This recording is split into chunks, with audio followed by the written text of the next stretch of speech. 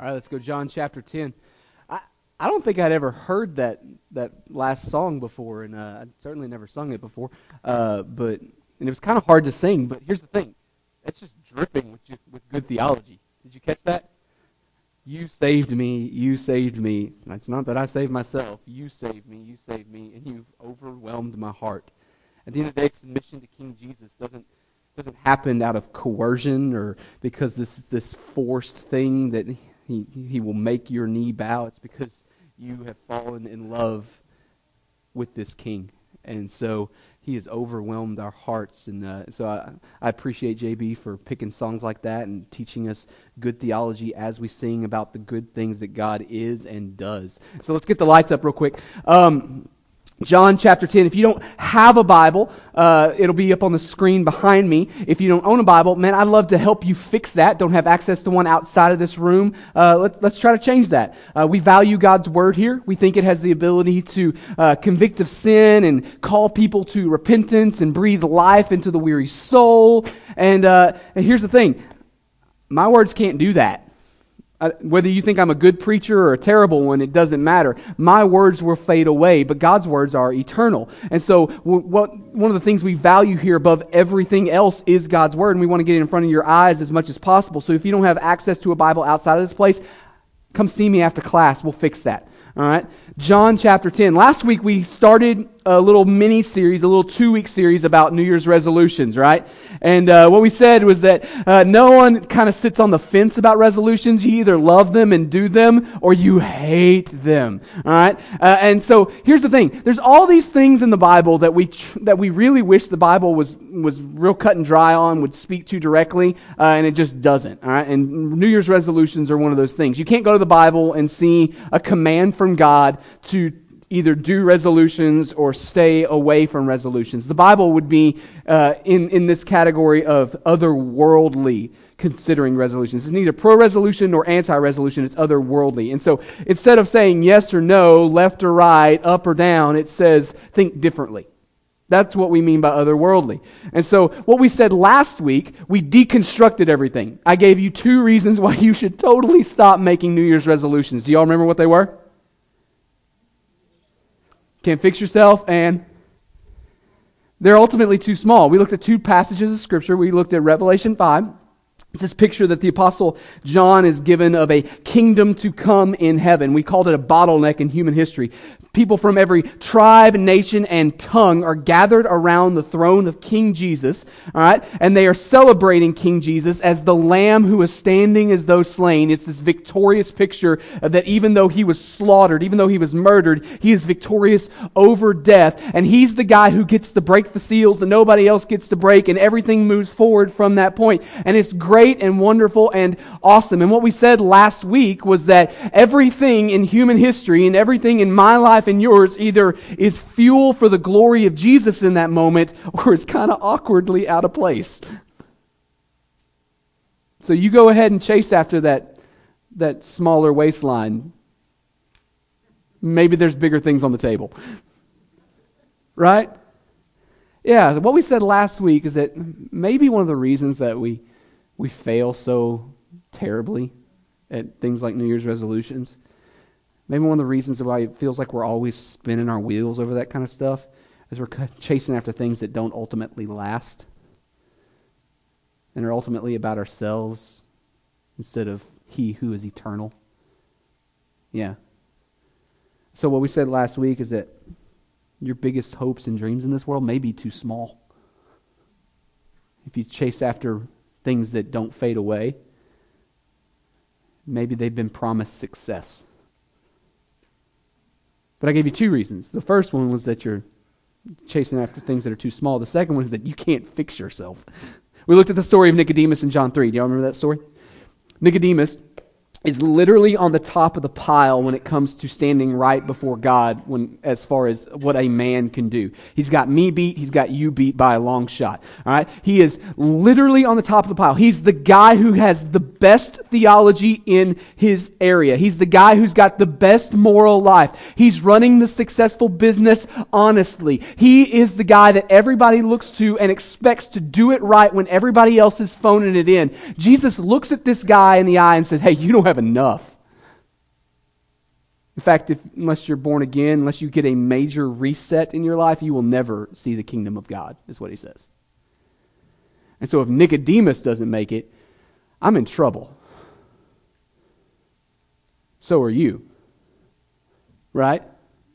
So what we said last week is that you should stop making New Year's resolutions, because at the end of the day, you can't dig yourself out of the hole you got yourself into.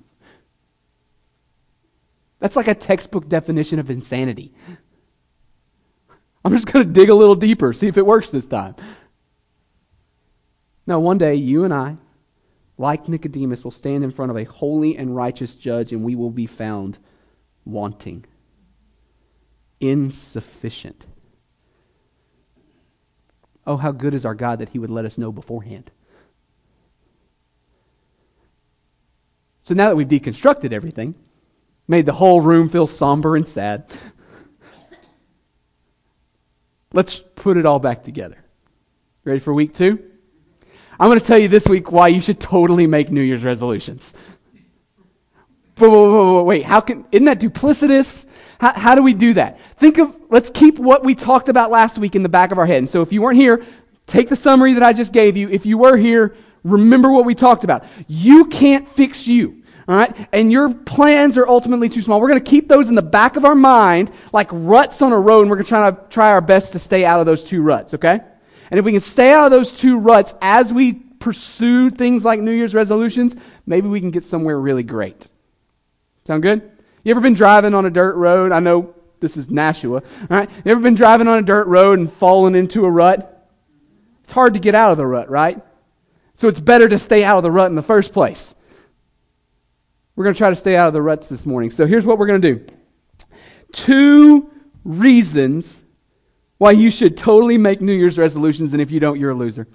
All right? Number 1, because Jesus came to give his people more and more and more and more of himself. John chapter 10. John chapter 10. Look at verse 1. This is Jesus speaking, and he's speaking to a group of Pharisees. So if you remember a couple weeks ago, we looked at John chapter 9, the story of the man born blind. This story is still continuing. He's still talking to this group of people. So the Pharisees weren't happy with Jesus, and he's not done talking to them. Doesn't go well for the Pharisees. Truly, truly, I say to you, he who does not enter the sheepfold by the door, but climbs in another way, that man is a thief and a robber. But he who enters by the door is the shepherd of the sheep. To him the gatekeeper opens. The sheep hear his voice, and he calls his own sheep by name and leads them out. Verse 4. When he has brought out all of his own, he goes before them, and the sheep follow him, for they know his voice. A stranger they will not follow, but they will flee from him, for they do not know the voice of strangers. This figure of speech Jesus used with them, but they did not understand what he was saying to them. Okay, so there's all kinds of, there's this big discourse that's going on throughout the first half of John chapter 10, and it's all got this sheep-shepherd theme to it, all right? And Jesus calls himself a shepherd in this moment, and that he says that his sheep know his voice, and they don't trust the voice of people that don't have his voice, and he contrasts himself between the person who comes through, as the person who comes through the gate, the right way, the honorable way, and then those who try to crawl over the side, obviously to hurt the sheep, right? And so people who are crawling over the side of the sheepfold are the bad guys, and they're trying to hurt the sheep. But then he switches gears in verse 7. Look at it real quick. So Jesus again said to them, truly, truly, I say to you, I am the door of the sheep. That's a different picture. Verse 8, all who came before me are thieves and robbers, but the sheep did not listen to them. I am the door. If anyone enters by me, he will be saved and will go in and out and find pasture. Verse 10, the thief comes only to steal and kill and destroy. I came that they may have life and have it abundantly. I am the good shepherd. The good shepherd lays down his life for the sheep. So did you catch the switch there? He goes from describing himself, calling himself a shepherd, and then for a couple of verses, he calls himself the door of the sheepfold. And then goes back to calling himself the shepherd. In fact, he calls himself the good shepherd that time. What in the world is the door of a sheepfold? Allow the Texas boy to tell you. So a sheepfold, it's a sheep pen, right?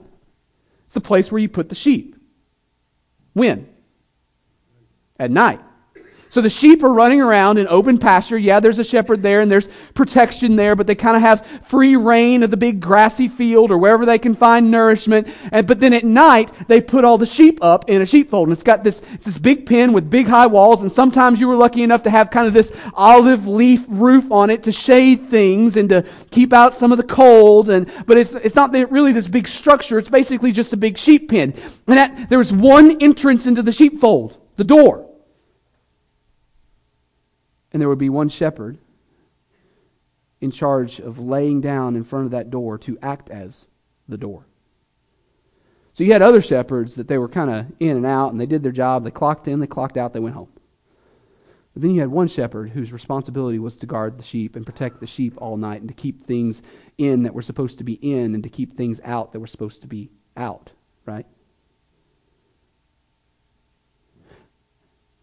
Jesus says there's one way into my sheep. You have to come through me to get to them. That sounds good, right? But let's keep that in mind when we read verse 10 again. The thief, who's he talking about? Yeah. The Greek there is a title. It's not just a thief or any thief or some type of thief, people who would be in the category of thief. It's the thief. Comes only to steal and kill and destroy. I came that they may have life and have it abundantly. Okay, so that's a straightforward reading, right? Jesus protects the sheep from the bad guys. Woo! Satan wants to harm, Satan wants to hurt, Satan and those like him are looking to rob and undermine and do all these things, and Jesus is the good guy protecting the sheep. It's a straightforward reading of John 10:10. Except for one pesky little word. Did you catch it?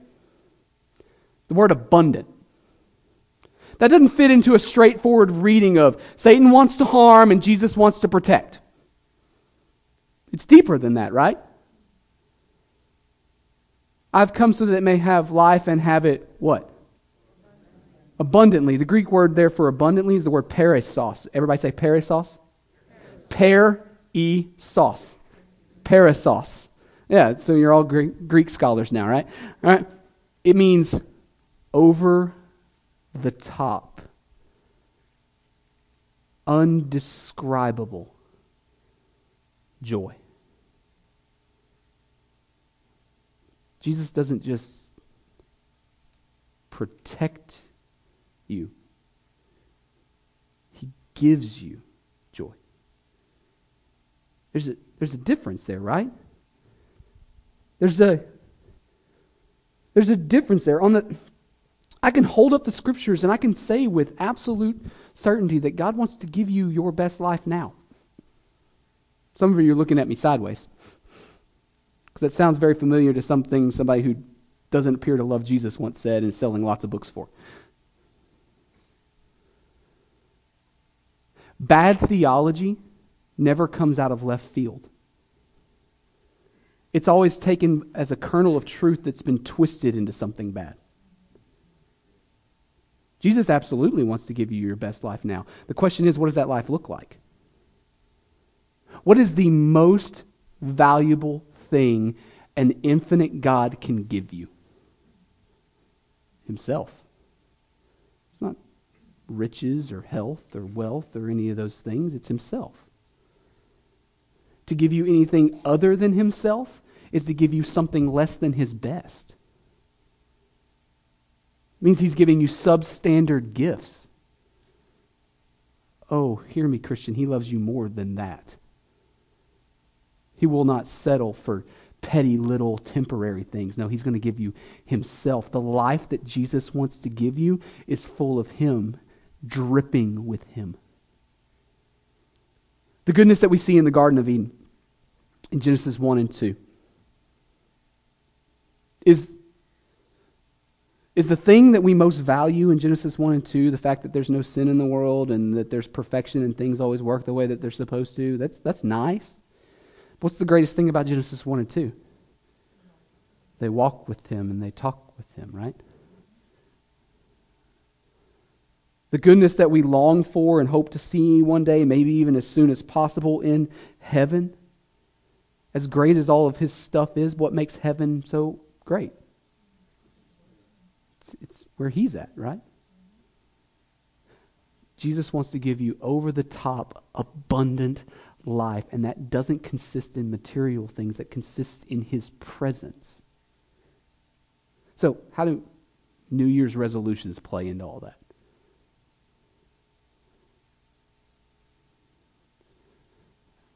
Because concerted efforts get you more of him, right?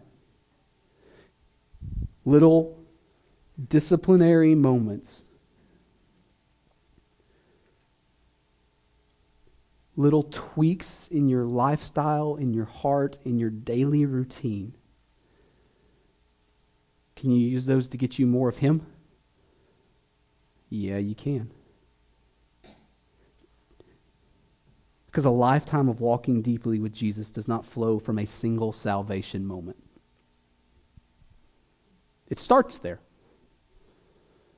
But there are 10,000 daily decisions where you show that submission to his lordship and show that trust that he is good, that he is better than all other things that you could possibly chase after. And each one of those decisions either pushes him away or pulls him close. Right?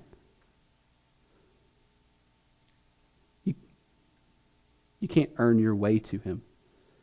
But once you have him, you can stiff arm him. Or you can embrace him, right? There's a difference there.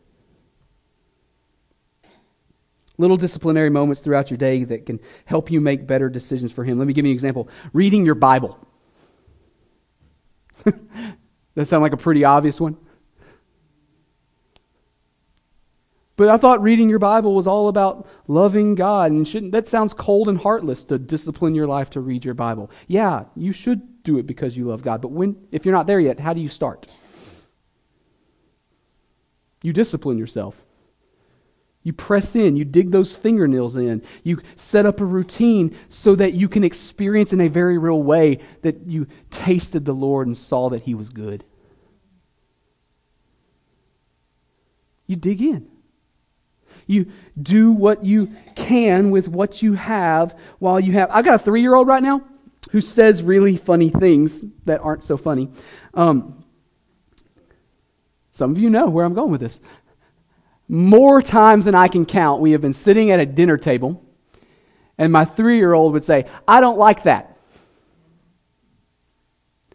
You've never tried that before. You don't know what you're talking about. In fact, I know you well. You will adore that. You should hush. I don't like that. You're about to get a spanking.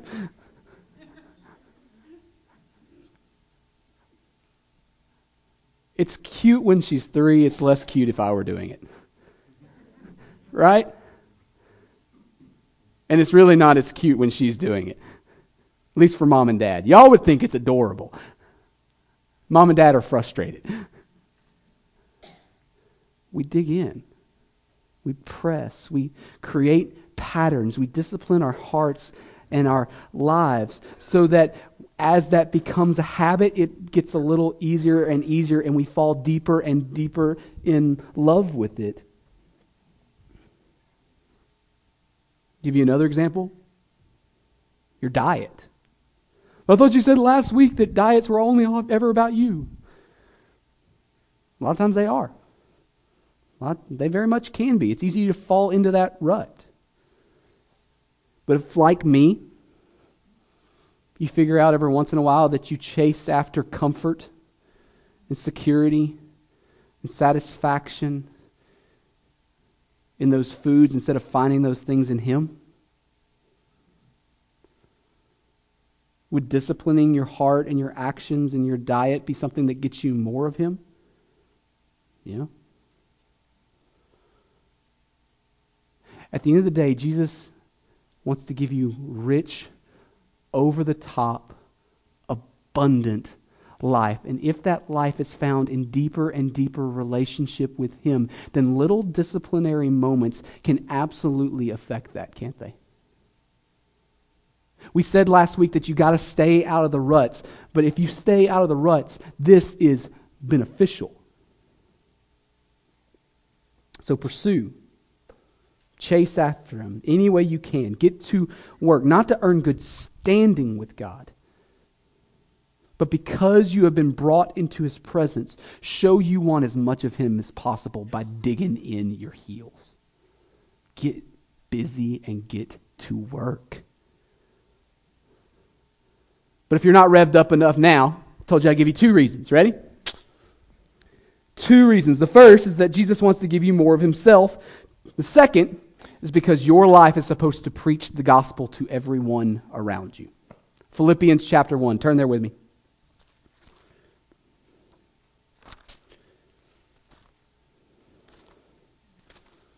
Philippians chapter 1.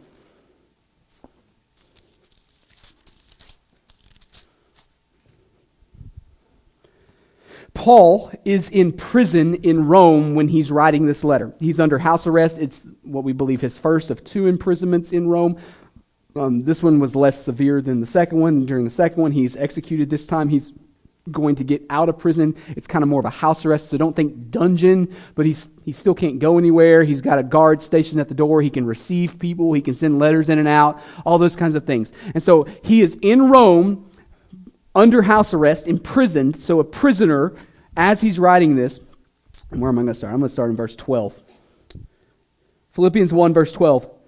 I want you to know, brothers, that what has happened to me has really served to advance the gospel, so that it has become known throughout the whole imperial guard and to all the rest that my imprisonment is for Christ. And most of the brothers, having become confident in the Lord by my imprisonment, are much more bold to speak the word without fear. Some indeed preach Christ from envy and rivalry, but others from goodwill. The latter do it out of love, knowing that I am put here for the defense of the gospel. Verse 17, the former proclaim Christ out of selfish ambition, not sincerely, but thinking to afflict me in my imprisonment. Well, what then? Only that in every way, whether in pretense or in truth, Christ is proclaimed, and in that I rejoice. Yes, and I will rejoice, for I know that through your prayers and the help of the Spirit of Jesus Christ, this will turn out for my deliverance. As it is my eager expectation and hope that I will not be at all ashamed, but that with full courage, now as always Christ, will be honored in my body, whether by life or by death. For to me, to live is Christ, and to die is gain. If I am to live in the flesh, that means fruitful labor for me. Yet which I shall choose, I cannot tell. 23, I am hard pressed between the two. My desire is to depart and be with Christ, for that is far better. But to remain in the flesh is more necessary on your account. Convinced of this, I know that I will remain and continue with you all for your progress and joy in the faith, so that in me you may have ample cause to glory in Christ Jesus because of my coming to you again. So Paul's a prisoner in Rome when he writes this letter, and he says, hey, I'm kind of excited about the way things have turned out here. Like if I said that, you would think I'm insane, right? And he says, you know what? No matter what happens to me, I'm all right. Again, if I were to say that, insane. The threat of execution is looming over his head here. Now, he doesn't think that God's done with him, so he thinks that he's going to get out of jail, all right? But the threat is there. He could die. And so he says, meh. They kill me, I get to go be with Jesus. That's pretty awesome. They let me go. I get to do more work strengthening churches for the cause of his kingdom and his gospel. That's probably good too.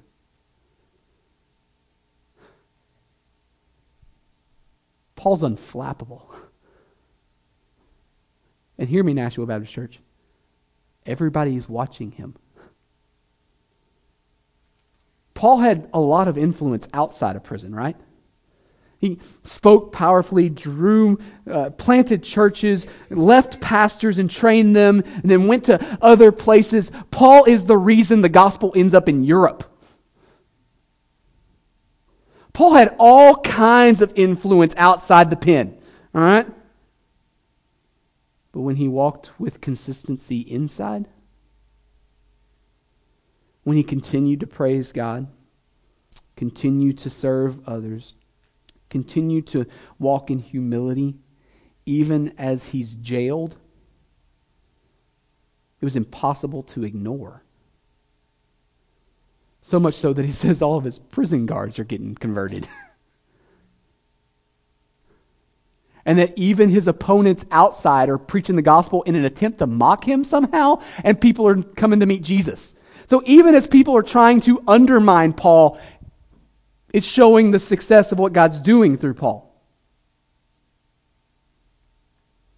And every bit of that is fueled by a heart that praises him in the storm. Right? Every bit of that, overarching all of this, is the reality that prisoner Paul seems to be affecting as much or more for the kingdom than he was as a free man.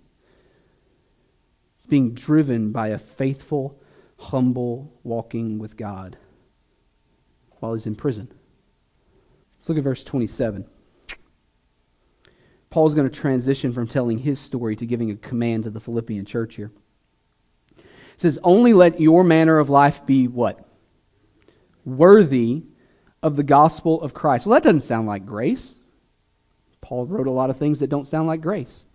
Only let your manner of life be worthy of the gospel of Christ, so that whether I come and see you or am absent, I may hear of you, that you are standing firm in one spirit, with one mind, striving side by side for the faith of the gospel, and not frightened in anything by your opponents. This is a clear sign to them of their destruction, but of your salvation, and that from God. For it has been granted to you that for the sake of Christ you should not only believe in him, but also suffer for his sake, engaged in the same conflict that you saw I had, and now hear that I still have. Paul tells the church in Philippi, and therefore us as well, let your manner of life be found worthy of the gospel of Jesus. That when people look at you from afar, and maybe they don't know your whole story, maybe they don't know the ups and downs in your day. Maybe they only gave you a glance. That when people come across you and see you, are they seeing a clear picture of Jesus? Are they seeing a clear picture of what Jesus and his kingdom value and chase after and prioritize in this world and in a world to come?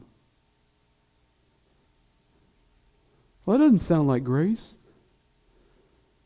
Grace isn't opposed to effort. Grace is opposed to earning. Those are different things. You can't earn closeness with Jesus. But he does give you tools to chase after him. And he does give you tools to line your life up to look more and more like him. And to sit on the sidelines as if those things were out of bounds for the Christian misses grand opportunities to paint a clear picture of who he is. So how do New Year's resolutions play into all that? Concerted efforts paint a better picture. It's just true. Your 10,000 daily decisions are put on display for everybody around you. And those decisions are either painting an accurate picture of who God is and what he calls us to value and chase after, or sadly, something less than that.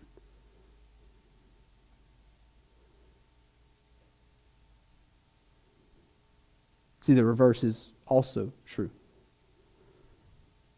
Have you noticed that people are watching you? Not in the crazy conspiracy theory, tinfoil hat kind of way. I mean the way that everybody seems to be waiting for everybody else to fail. Have you realized that that's the world that we now live in?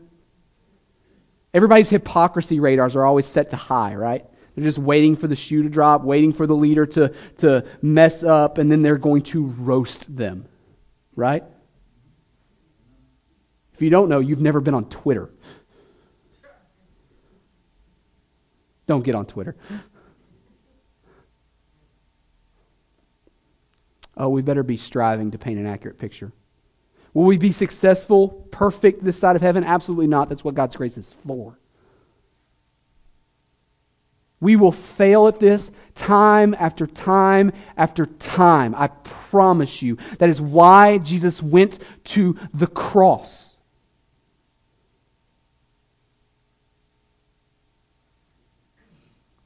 But if I discipline my heart and my life and my actions, and you discipline your heart and your life and your actions, we start getting a little bit better at this, and we paint a clearer picture day by day by day by day by day. And eventually this gets a little bit easier for us. And even though we may never get all the way to the finish line this side of heaven, we'll get a lot closer. And this Jesus that we claim to love will be better represented here for those who don't know him yet. Is that valuable for us? Yes and amen. Is that what we're chasing after here? Yeah. Do we want desperately for those who see us and hear us and know us to get a clear picture of Jesus in us? Man, I hope you do. Just going to be honest. If you don't, we got some other things to talk about. So what do we do with texts like this? How do we respond to this, right? If you're here today and you're a Christian, then what's most valuable for you this morning is to ask tough questions of your heart and life. Start taking stock of things. Really weigh things. Are there things in your life that could be maybe radically shifted, or maybe even minor tweaks, right? That could get you more of Jesus?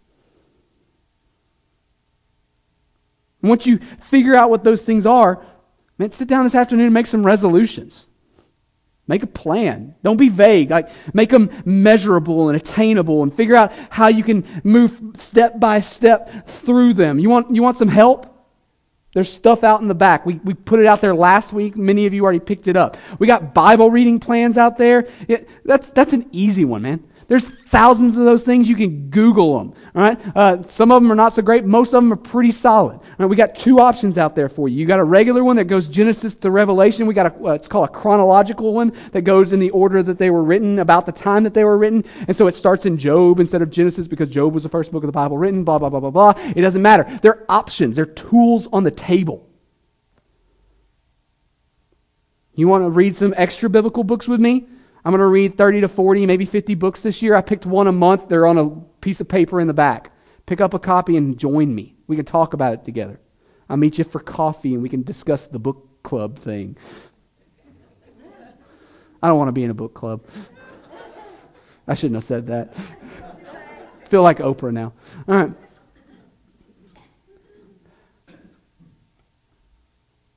For those of you who know Jesus, Jesus has saved you, called you out, drawn you near to himself for the purpose of giving you more and more and more of himself. We are not waiting in the pits for the green flag of heaven. The race is already running. Put your foot on the gas and let's go. Get you as much of him as you can until you get to be with him. And use whatever God-honoring tool is at your disposal to do it. If you're in here today and you're a follower of Jesus, you've submitted to his lordship, take stock of your life. Ask difficult questions, like actual difficult questions. Don't let yourself off the hook here, because it means that you're phoning this in as if, nah, I'd rather just not have that much of Jesus. Go get him. Go get him. Let us help you get him.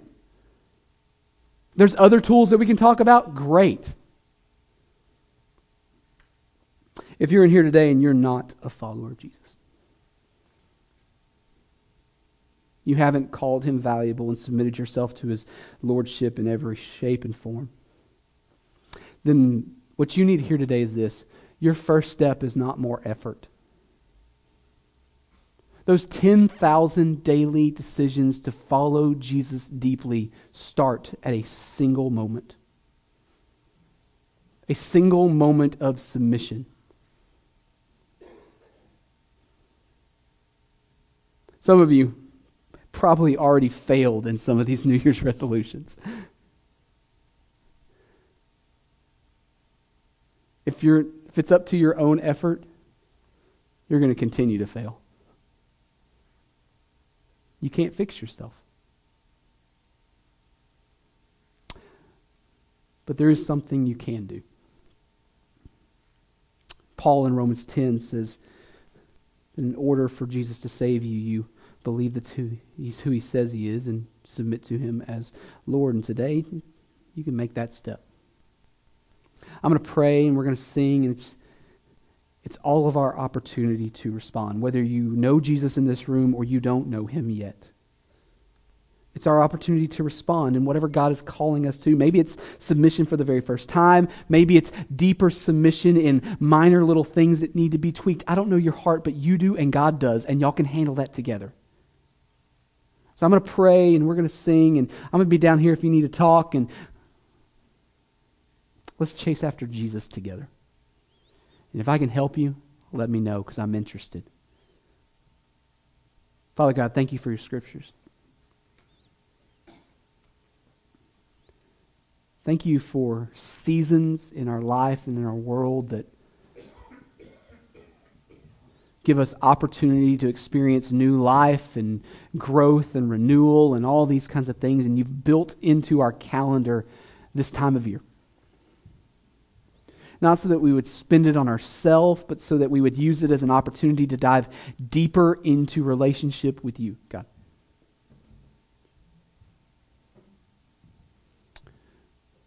God, you have saved us by grace and grace alone, but you have also given us tools to chase after depth with you. Oh, let us not, in the name of grace, leave those tools on the table. Reveal in our hearts, reveal in our lives the things that don't line up with what you've called us to. We probably have already been thinking about most of those things for the last few weeks.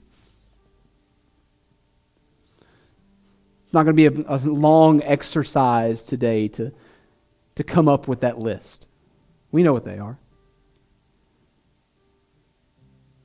But you have come to give us rich, over-the-top, Paris sauce, abundant life. That life is found in you, and I want more of you now. I want as much of you as I can get today. And if it means I get more tomorrow, then I'm in. And more the next day, then I'm in for that. Give me wisdom. Draw my heart close to you. God, for those in here who need to submit to you for the very first time, would you give them courage to do so today? Convict of sin. Draw people to repentance. Open up their hearts to know you this morning. So in your name we pray.